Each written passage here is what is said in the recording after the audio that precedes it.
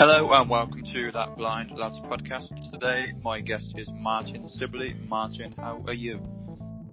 Good, thanks. Yeah, good to be here with you, Jamie. Thank you for coming on my podcast to talk about your journey to where you are now. First of all, how have you been? How's 2021 treating you so far? Yeah, pretty busy. I'm obviously still in lockdown. I live in Cambridgeshire, so don't know how global your listeners are, but yeah, it's obviously the UK's been pretty locked down now for a while, so not a lot going on out and about socially, but work's been very busy, so yeah, certainly no dull moment anyway. Was Christmas and New Year's a bit, obviously probably for everyone, but a bit of a quiet one?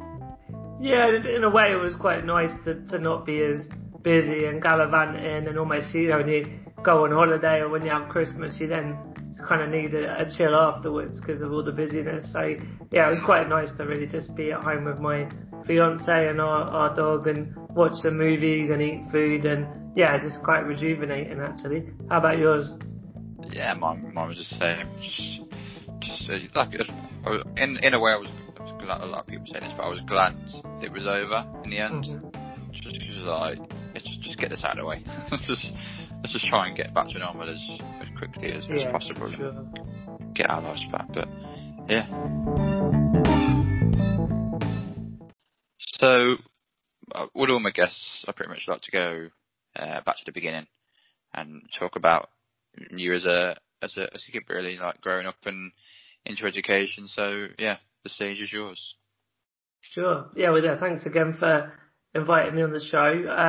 I guess in terms of background, I have a disability which is called spinal muscular atrophy. So day to day, it means that since I was about 3 years old, I got my first power wheelchair, and I'm always sat, all my waking hours, I'm sat in the chair. It's quite funny when it's sort of done talks for school kids and they think that maybe I sleep in the chair as well, and I explain, no, I do get hoisted. I've got a sort of lifting device that my personal care assistants use to, get a bath and, get in bed and all that sort of stuff. So, but yeah, so obviously I mentioned the care assistants. I've always had to have a lot of support day to day with lots of personal care and daily living tasks. Grew up in Cambridgeshire, as I also mentioned, so went to local primary school where I don't really remember anyone else with a disability at the primary school, although obviously my understanding of what disability is going into adulthood and becoming more of a career, really, which we'll come on to later.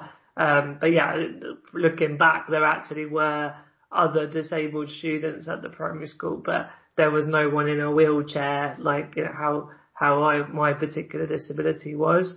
Going to secondary school, that was more difficult. There was steps and lack of access in the local one, so I had to go further afield to secondary school, which was quite a big deal. I had to leave all my mates behind, go on a longer journey every morning and evening on an adapted bus with a few other wheelchair users.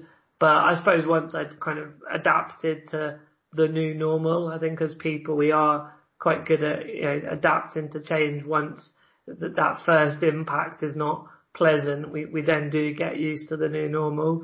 And yeah, I settled in and had a good time there, and went on to do GCSEs and A-levels, and the school took us on a couple of holidays in the summer with the other disabled students and did some sort of adapted adventure trips to Devon and Cornwall and all that good stuff. And then, yeah, I mean, I don't know if you've got any particular questions or thoughts on the childhood stuff, but the next part of the journey would probably be going off to university, which was a big one for lots of reasons. But is there anything you wanted to unpack more on the childhood side? Yeah, so obviously going through primary, did you ever find it difficult, kind of the social side of it, or did you find that the kids that you was in a class with were quite kind of understanding almost?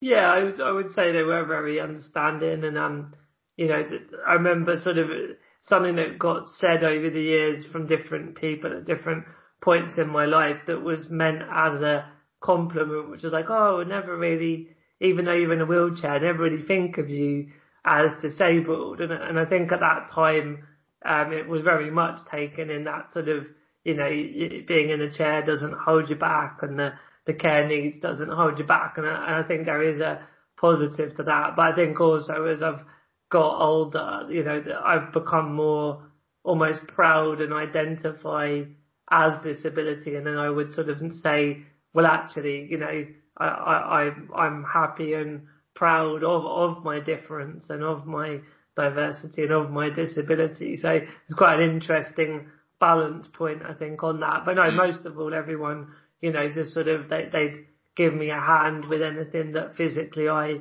couldn't do. But essentially I was, you know, one of the lads, the boys I grew up with, and we would go and play football at break and lunchtime and after school, and I was in my chair and they were running around. But we, yeah, very much sort of, I got involved in all the social side. And, you know, of course there are some kids that ask questions like, why are you in a wheelchair? And as a kid, you take it at face value and you answer. And that was just quite a normal educational process, I suppose. But then, yeah, there's always the one or two kids that are a bit more nasty, and you might call it more bullying. But I think I've always, you know, been the type of person that I've always had a good group of friends around me that would stick up for me and back me up if someone was being a bit nasty. But I've always just been very sociable and positive, and, you know, sort of managed to diffuse those bullying moments at the same time. So I wouldn't ever say I was bullied. It was more just if and when you get the odd kid that's a bit nasty, you know, I was able to deal with those situations quite quickly. Yeah. And would you say that the fact that you saw that, going back to what you said at the start, seeing that people saying, oh, I don't see you as disabled, is that kind of more, obviously every kid when in primary school and in secondary school in some cases, you want to be kind of, I don't know, it's a horrible word, but as normal and or as part of the group as possible. So any chance or any, you know, anything that someone said to you that made you feel as normal as possible, you'd take it and wouldn't really think about it. You just take it for what it's worth. Yeah, I guess as a sort of reference, as I got older, I saw some of how that comment could be a little bit negative. As I said, that fact of, well, you know, you shouldn't hide your disability or your difference and be proud of it. And I think there's almost just a massive contradiction in this narrative that, you know, on the one side, we want the world to be fully inclusive and not to be treated differently because you're in a wheelchair or you're blind or whatever it might be.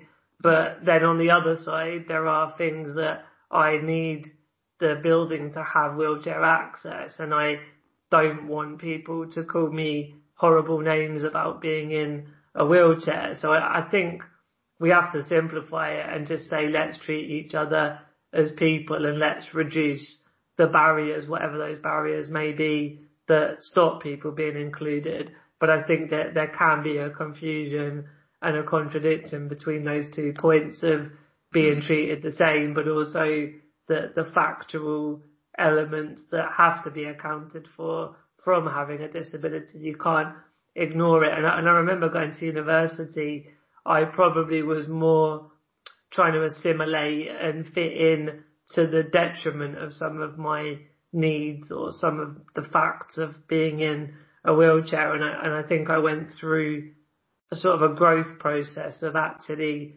more accepting, okay, I am in a chair, and embracing that more positively. So I guess it's a balance between those 2 points in the end. Yeah. So going through secondary school, was there anything that stuck out to you, like education-wise, like subjects that you thought, yeah, I want to carry this on beyond education? Yeah, I suppose probably that the kind of maths and science and geography were the ones that I look back and definitely do remember enjoying. And then maybe the clarity of enjoying them was that I went on and did for A-levels maths, economics, geography, and I did physics for a little while, but I dropped it to fit in physio. So again, there's that sort of balancing around, not just socially as we talked about previously, but educationally. I was striving, to do my A-levels and to go to university and, was quite academic, but there was still the things about needing to stand in the standing frame and do physio and hydrotherapy swimming, which was vital because of my health condition. So there was a bit of a juggling act in that context as well. But yeah, definitely the sort of maths, business, science, geography were the ones I always enjoyed. And then after A-level, I did economics at university and then a master's in marketing. So yeah, sort of they're the areas I look back on and remember enjoying and doing more of. So you did very much take what you liked in secondary school and took it all the way through A-levels and through university and came out with one of the best things you could possibly come out with in a master's. So it's yeah, and I'll be honest, like the master's was a little bit as much of I was having the time of my life socially at uni, and I didn't want to leave, and I didn't want to go off into the world of work just yet. And so, I studied hard for the masters, and I passed it, and I got good grades, and I enjoyed the academic side for an extra year. But it was also about I moved from Cambridgeshire to Coventry, and I'd met lots of friends, and yeah, as I said, had a very rich social life. So I definitely partly decided to do the masters so that I could continue that sort of university student life another year longer as well. You went to university in my home city. Are you in Coventry, are you? Yeah, I am, yeah. So, brilliant. Yeah, I loved it there. I was there, obviously 4 years, 3 years bachelor's and then 1 year master's. Yeah, 4 years. And I was in the Singer Halls residence. Do you know much about where the university stuff is? I know where the university. I'm not too clued up on the ins and outs of it, but yeah, it's quite central anyway. But yeah, how funny. Yeah. So going through university, obviously you was enjoying the social side of it a lot, which I think you're definitely not alone on that. I think a lot of people, some people, if anything, would probably go to university purely for the social side of it. Yeah. Did you have ideas? Did you kind of put plans in place for what you wanted to do after, or was it kind of finish it and then see what's available? Yeah, so I think what you observed before was that, the subjects and I enjoyed, I did more and then kept taking them up to the master's level, and there was quite a logical flow academically. And then I think to your question, I was planning to use the economics and the business and the sort of finance math stuff to probably go and get a job in the city in London. That felt the natural next step. And there was a mixture of events that sort of changed what I actually then did do for a first job. One of them was that I was actually applying for some of those jobs in the city. And I don't really know why I didn't get as many interviews and get offered any jobs. I mean, could it be about disability and discrimination? Maybe. But I think looking back, I was also not that passionate in my applications and going for those jobs. It just felt like, I need a job. And, I was applying, but I didn't feel like my heart was in it. And then I got a little bit pragmatic that, to get a job would be good, even if it wasn't in that particular world. And I could always, once I've got a bit of experience in an office, sort of sidestep back over to that more economics finance thing. So, my stepmom had read a newspaper back in the town in Cambridgeshire where I'd grown up and where I would obviously be moving back to once I finished uni. And there was a job at Scope, the disability charity. Have you heard of Scope? Okay. I have, yeah. So, basically they happened to have the HR department in this small town in Cambridgeshire, and I wasn't aspiring whatsoever to HR, human resources as a career, but it was a low-level entry office job. So I applied and I got the job. I enjoyed being in an office and got used to office hours. And then they actually gave me a lot of training and development. So I learned to deliver training. So I became a trainer of diversity and some other courses that they delivered internally. And then I also had always dreamt of living and working in London. And so there was a lot involved, and we slightly jumped over the logistics difficulties of when I moved to uni of, not having my mum and dad and some of the school staff, but needing to have strangers essentially doing my care was quite a big deal. Obviously finding accommodation that was adapted and accessible was generally a challenge when looking at universities, and it turned out Coventry was, I went to uni in 2002, but it was by far and away one of the best unis at the time for the disability services, and that was really a big reason why I chose Coventry. And so a similar thing happened, that if I was going to move to London, I would need a social care budget to employ personal care assistants so I could, live independently. And again, I need to find accommodation in London that was accessible, but obviously affordable, which was another challenge in London. It's a whole new challenge in itself, that is. Yeah, it was massive. I mean, it's almost like going through education and career is a challenge for anybody, just going through those different levels. But when on the side you're managing care teams and funding and funding wheelchairs and accessible accommodation, it is like running an enterprise just for all the equipment and the funding and the care that I need as well. So what was, going back a bit actually to uni years, what was that like in terms of your disability? Did you find that, was it difficult to begin with, or did you kind of, like you said, I didn't know this, but you saying Coventry was one of the better universities in terms of disability and stuff like that? What was your general experience, and how did they treat you through those 4 years? Yeah, so there was a disability office and a few people working that their job was to recruit and train and just oversee the people that were, essentially did the care work. So whereas when I went to London, there wasn't that, buffer or that support. It was all on me to do recruitment and interviews and training. So that was really fantastic. It didn't mean that there weren't, difficulties of having new people and that feeling a bit uncomfortable when essentially a new person is a stranger and they had to help me, with very personal care stuff. So I think there were sort of nerves. Certainly day one, I was very nervous about what it was going to be like with these 4 people that had been assigned to me. What would they be like? Would we get on? Would they be able to do the care the way people at home had done it?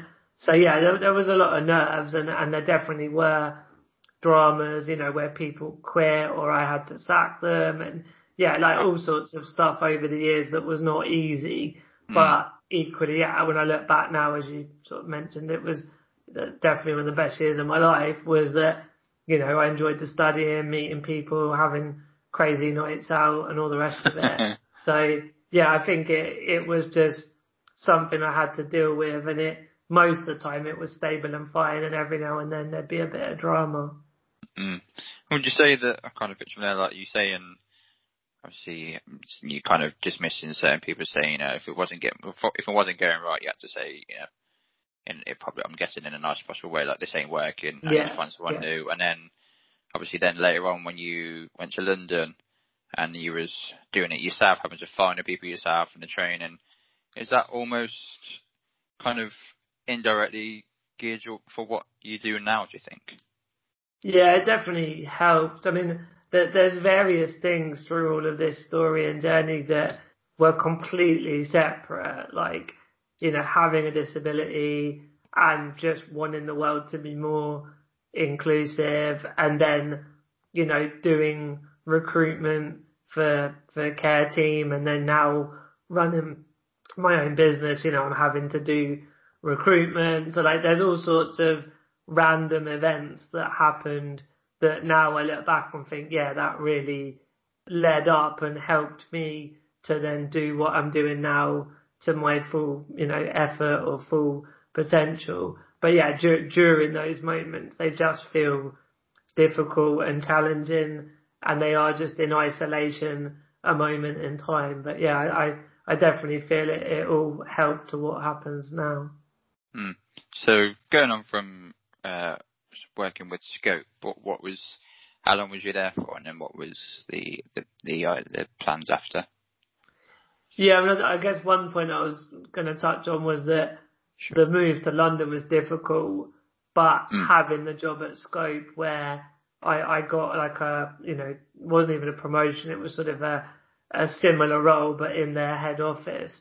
So that was really cool that while I went through the upheaval of the move and everything that it entailed, I still had employment and money coming in, and that my employer was very supportive and understanding. I remember there were people at the head office that were just helping me to find accessible properties that I, could potentially then move into. So that was really amazing.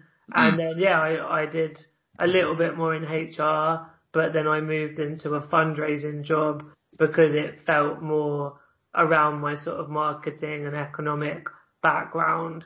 And then while I was doing that job, and I had a couple of little, moved around the department, a couple of promotions, but in 2009, I was at a conference. It's called the Institute of Fundraising. And there was this young American couple that did a workshop all about how social media was really powerful in that instance. It was for fundraising, but it clearly had lots of different applications. So I then emailed this couple afterwards and was like, really loved your workshop, really inspiring. I feel like there's something in digital storytelling that I would love to do for disability, but I don't know where to get started. And they helped me build my first website, which is still live, which is martinsibley.com.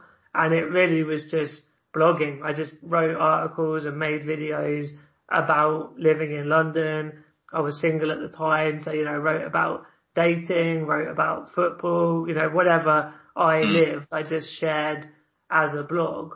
And it got a lot of traction, and it struck a chord. And then from that, I got invited on BBC Breakfast, wrote for The Guardian, did a lot of radio work. And I suppose what, these days we call influencing, I sort of became a disabled influencer. And then, in terms of leaving Scope, I was there 5 years. So in 2011, in the July, so this July, it will be 10 years now, I decided that because of the success of the blog, and I could see the power of social media marketing as well as entrepreneurship could bring new sort of solutions and inverted commas to disability and inclusion. So I co-founded a magazine called Disability Horizons, co-founded a travel website that we had investment, and then we sold it to Airbnb 3 years ago. And this April, I co-founded Purple Goat Agency, which is a disability influencer marketing agency. So there's sort of narrative is, from the blog, I left the day job and then created these other businesses and went self-employed. And I just would summarize, I'm at this intersection of entrepreneurship, social media, and disability inclusion. So going back a bit to you finding a place to live in London. I mean, it's one thing finding a place in London, alone, just any in general, and London isn't cheap. Yeah. What was that process like in trying to find a place in London that was also accessible for you and you could afford? Was it long and frustrating, or did you find it? I don't know, nothing's easy when it comes to London, but was it fairly straightforward? No, it wasn't straightforward, and if anything, there are now almost some laughable stories, but at the time they were very frustrating and negative experiences. So, I mean, basically, I was in my early 20s, and the job, was still quite entry level salary. So, it was, as you sort of said, that balance of access and affordability was quite difficult to have both. There were lovely accessible properties well out of my price range, and there were very affordable properties but completely not wheelchair accessible.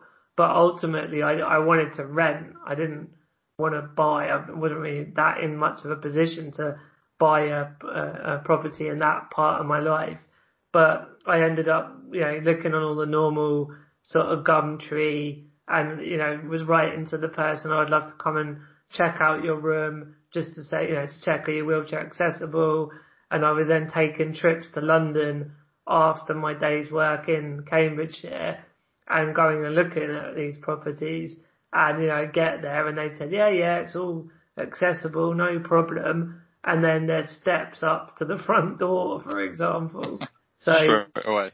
Yeah, it was just like ridiculous that they would say it's wheelchair accessible, but it's laughable how bad and incorrect that information was. So I sort of gradually went from looking at renting a room like most people that age would have done to, okay, I probably am going to need a whole property to myself. Like I need an adapted bathroom with a wet room shower and all that sort of access needs.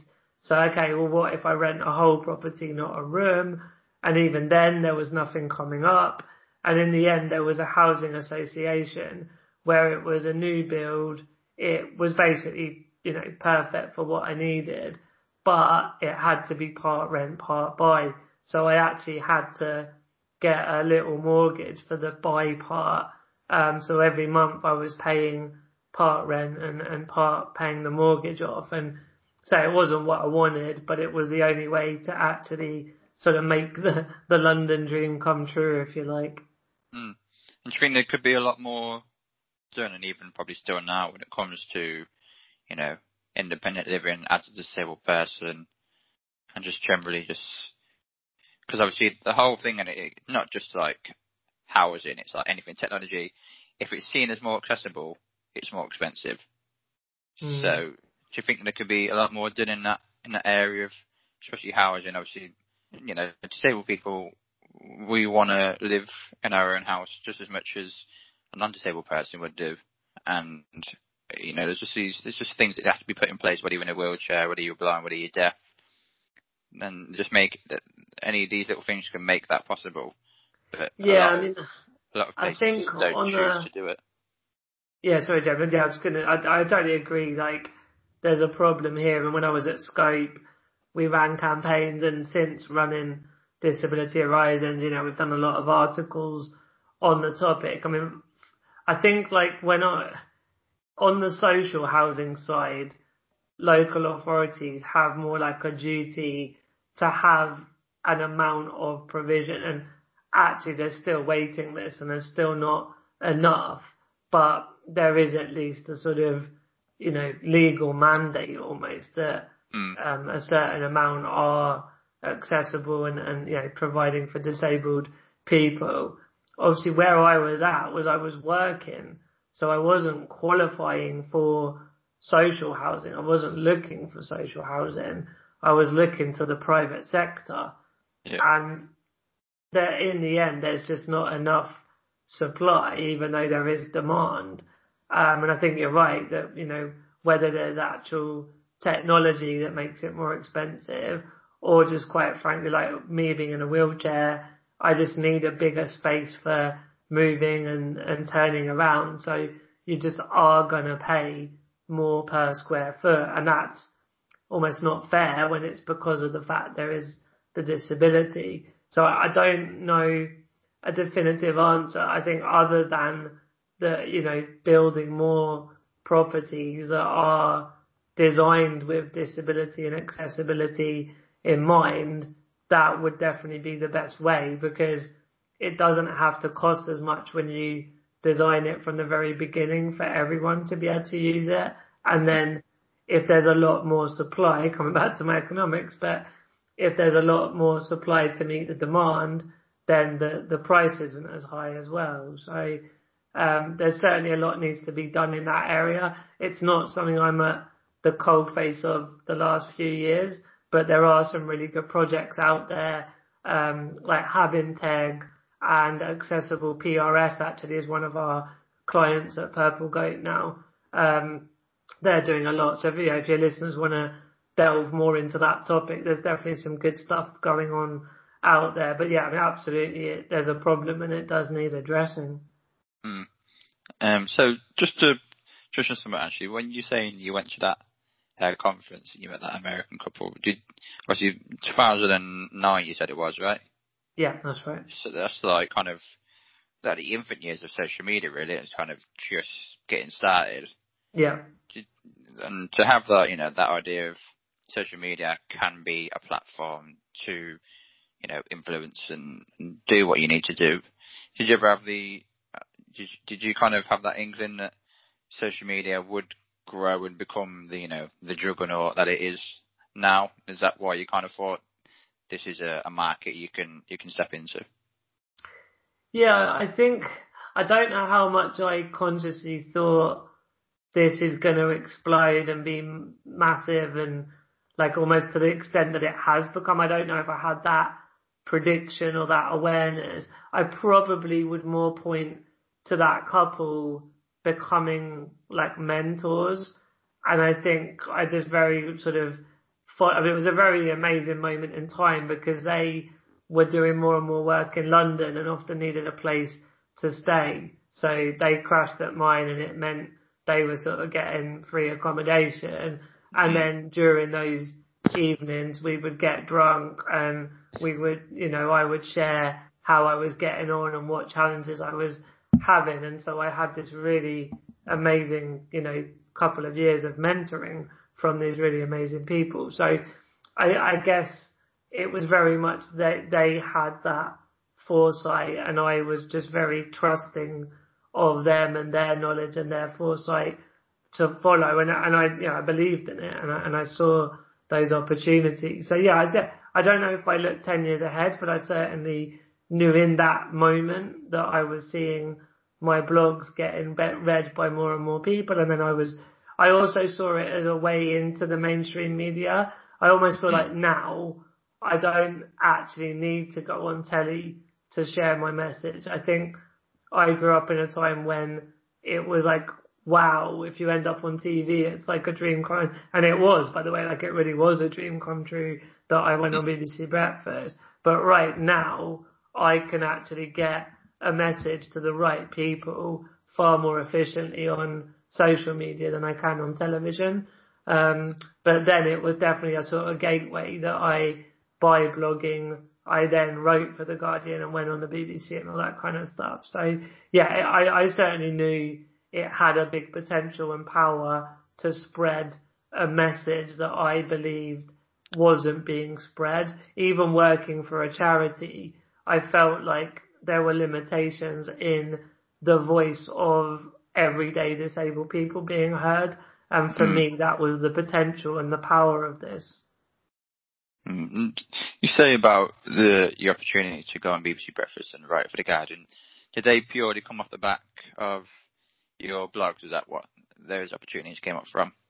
Yeah, I think, journalists started to look at Google searches and blogs and social media for, guests and for stories. So yeah, and it's the same with my travels.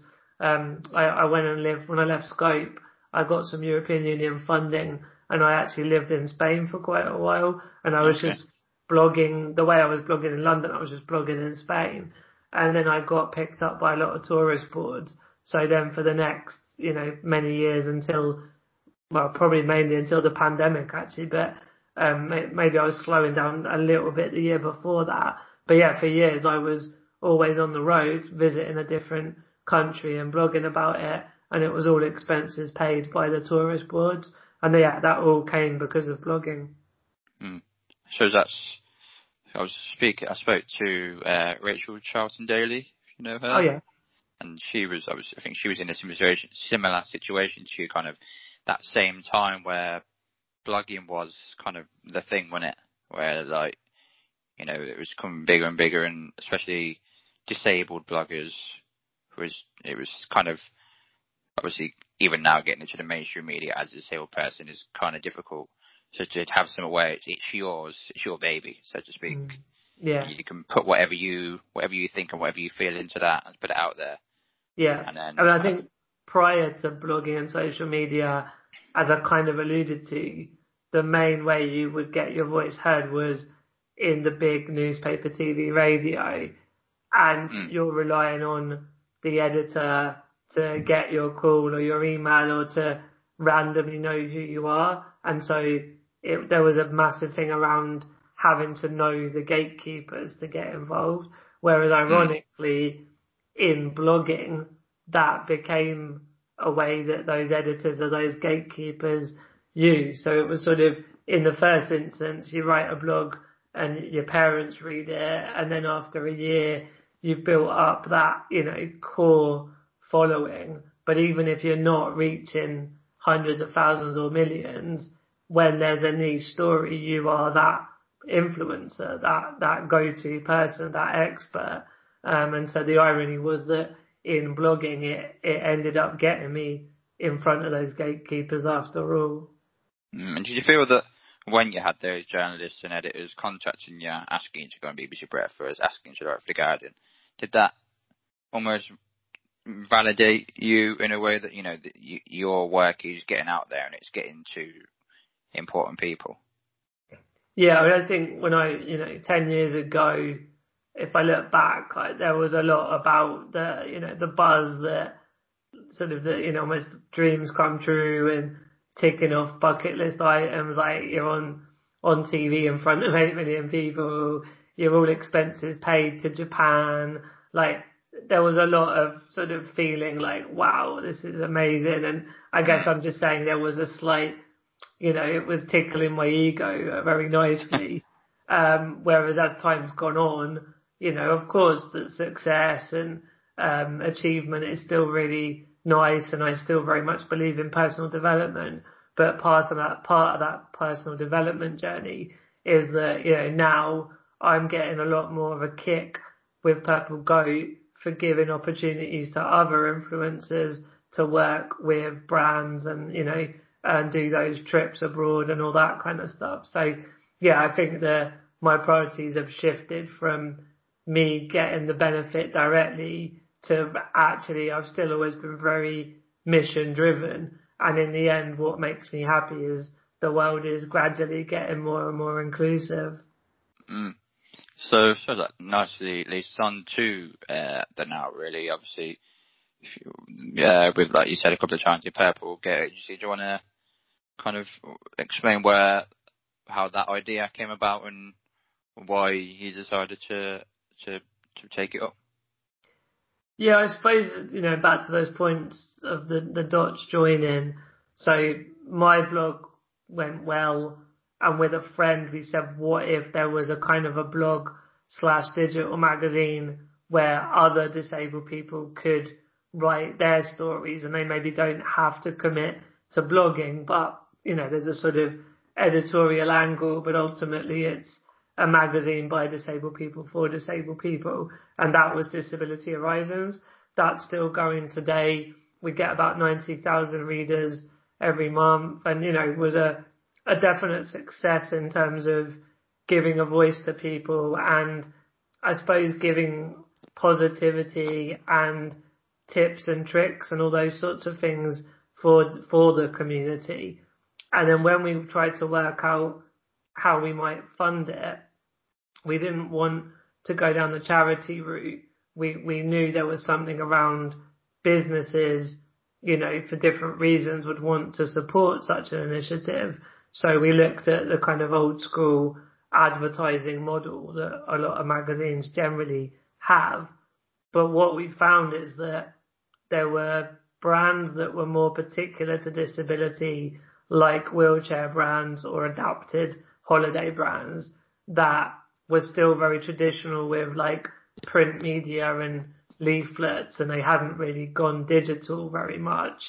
And then there were mainstream brands like supermarkets, banks, on and on and on, that kind of like they were digital, but they didn't understand that disability was a massive group of consumers, that if they were a bit more accessible and inclusive, they actually would benefit on a business net level, not just a kind of corporate social responsibility or diversity and inclusion, but there was an actual, profitability angle. And so the more we looked into this, trying to just get someone to do a sponsored editorial on Horizons wasn't really big enough for those kind of brands. And then gradually, as influencer marketing in its own right has grown, and lots of disabled influencers have, grown out of the social media world, I saw the opportunity not just to say, advertise on one platform like Horizons, but go into a brand and say, look, there's 1.3 billion disabled people globally, 14 million in the UK. There's like a spending power, 8 trillion globally, and I think it's like 260 billion in the UK.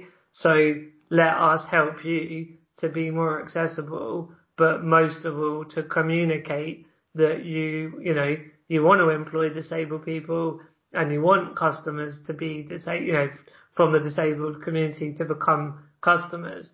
And so in the end, Purple Goat is connecting both the disability brands and the mainstream brands with disabled consumers by working with disabled talent and sort of data around, paid media. So using Facebook advertising and that kind of stuff as well. So we're a marketing agency that works on behalf of a brand, but we're actually bringing economic opportunities to disabled people and getting disabled consumers more heard and understood by those big businesses. Would you say I've noticed since I've kind of got more involved in the disability community, especially on Twitter, that trying to get the attention of these companies or, high profile people and kind of saying, look, if you do these things here, this is what you can get. And this, in some cases, it costs you nothing. So do you think that's the biggest challenge of opening the eyes of that particular person or company and telling them how they can benefit? I think there are certain industries and certain products that are sometimes more difficult or more expensive to make inclusive for everybody. However, I also caveat that just because something's difficult to be accessible for a wheelchair user, like putting a lift or a big, like a concrete ramp, a company that's smaller might say, okay, that's going to cost.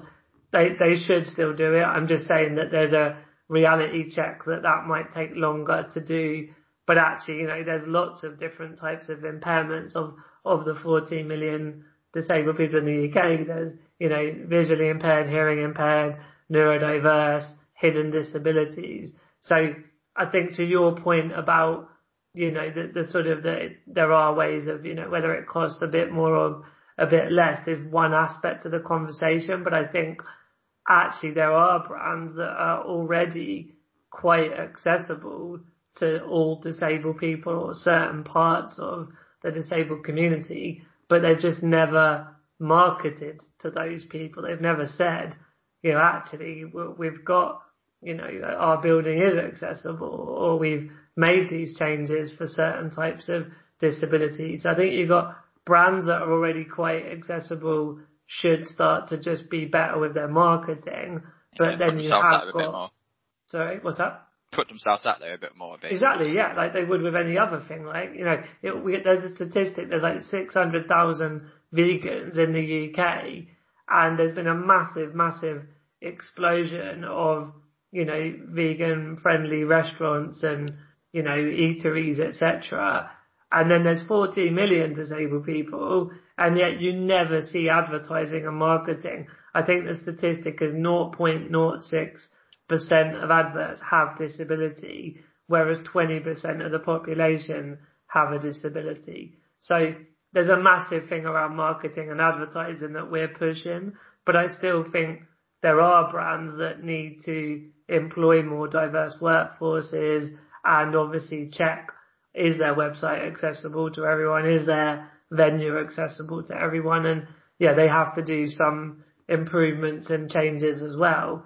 But I think in the end, it's about co-creation, that it's with disabled people's input rather than making assumptions and then saying, oh, no one actually came even though we did that. It's like, well, yeah, have you spoke to disabled consumers about what the solutions are? Because that's what you'd normally do in any other consumer market. Definitely, yeah. So, Purple Gauge, did you say was it co-founded in April of last year, did you say? Yeah, I would say it's a pandemic baby, yeah. Yeah, I was going to say, like, what was that like, launching a company or a business in the middle of, a world crisis? Can't have been easy. Yeah, I mean, I suppose weirdly, it wasn't as bad as it might sound.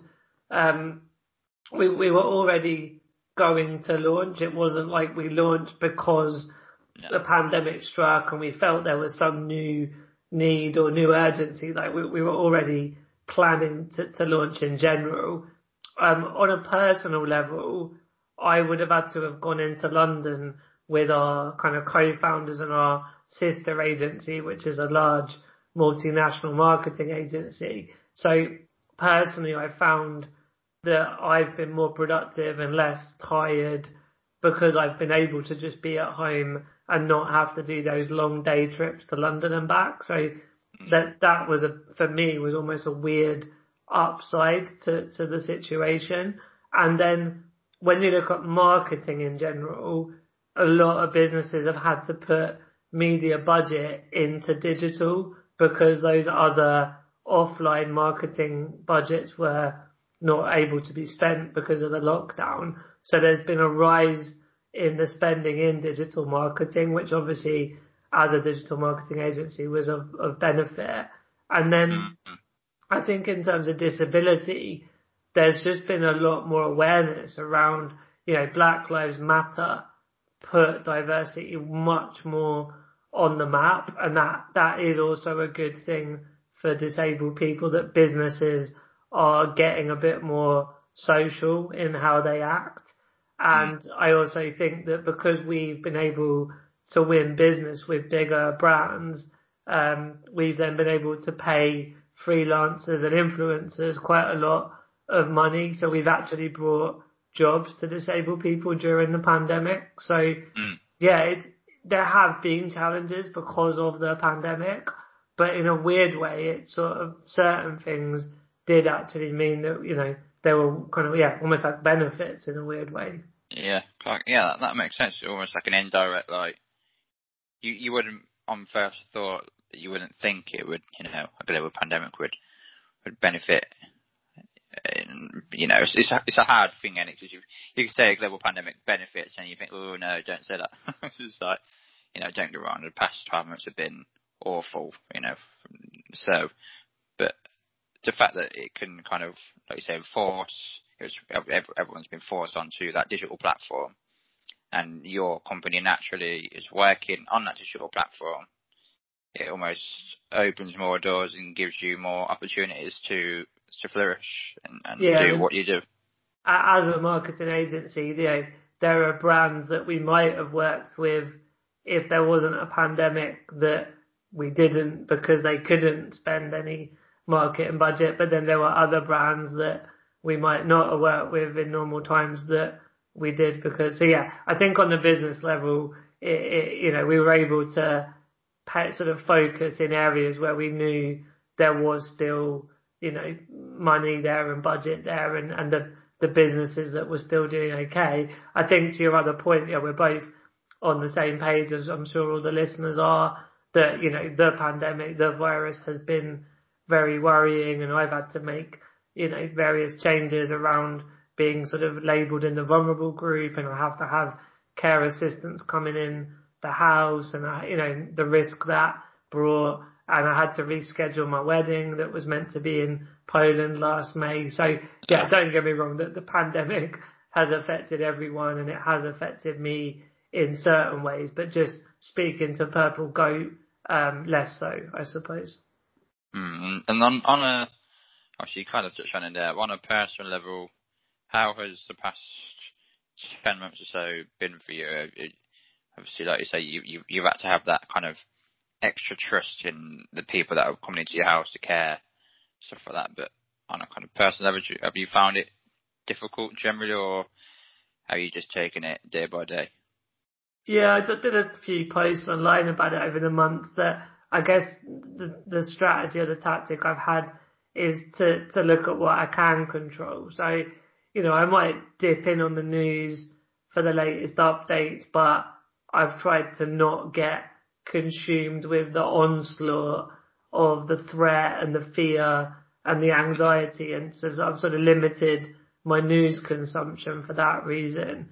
I've, gone out every day on the dog walk, so I've made sure I've got fresh air, but I've then just, made sure I've not gone near other people.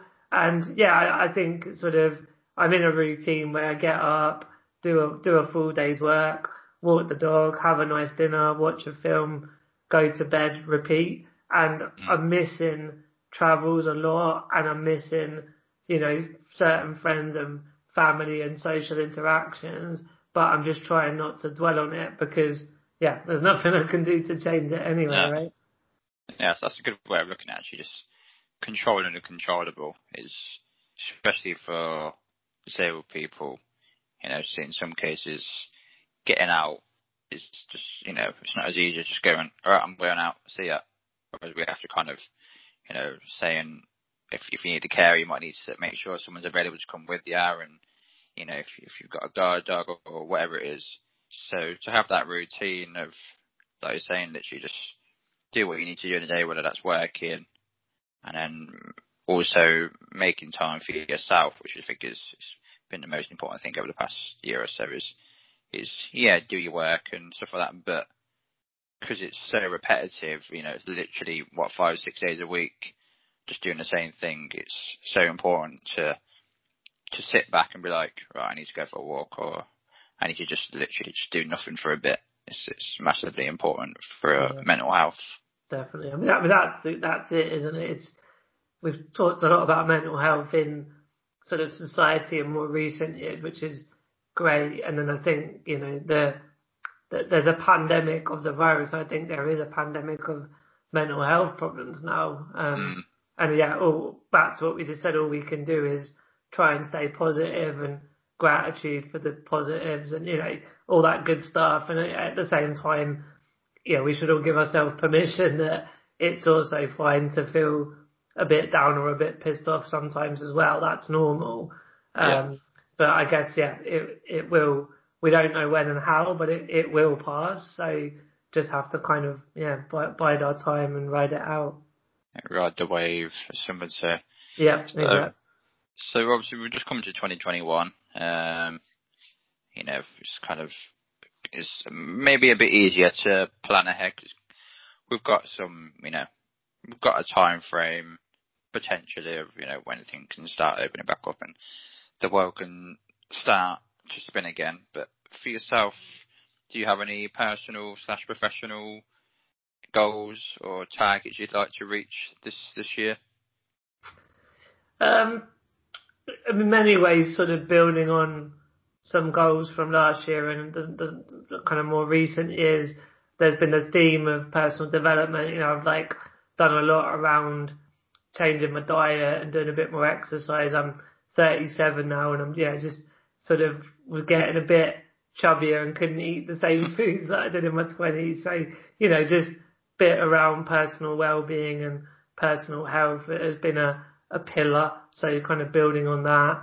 Obviously the business things have been building up, and we've set a soft target to do 1 million in turnover this year, and the way we're going already in January, we would probably smash that if we carry on. So there's a lot of goals around growing Purple Goat, working with bigger brands, creating more opportunities for disabled people.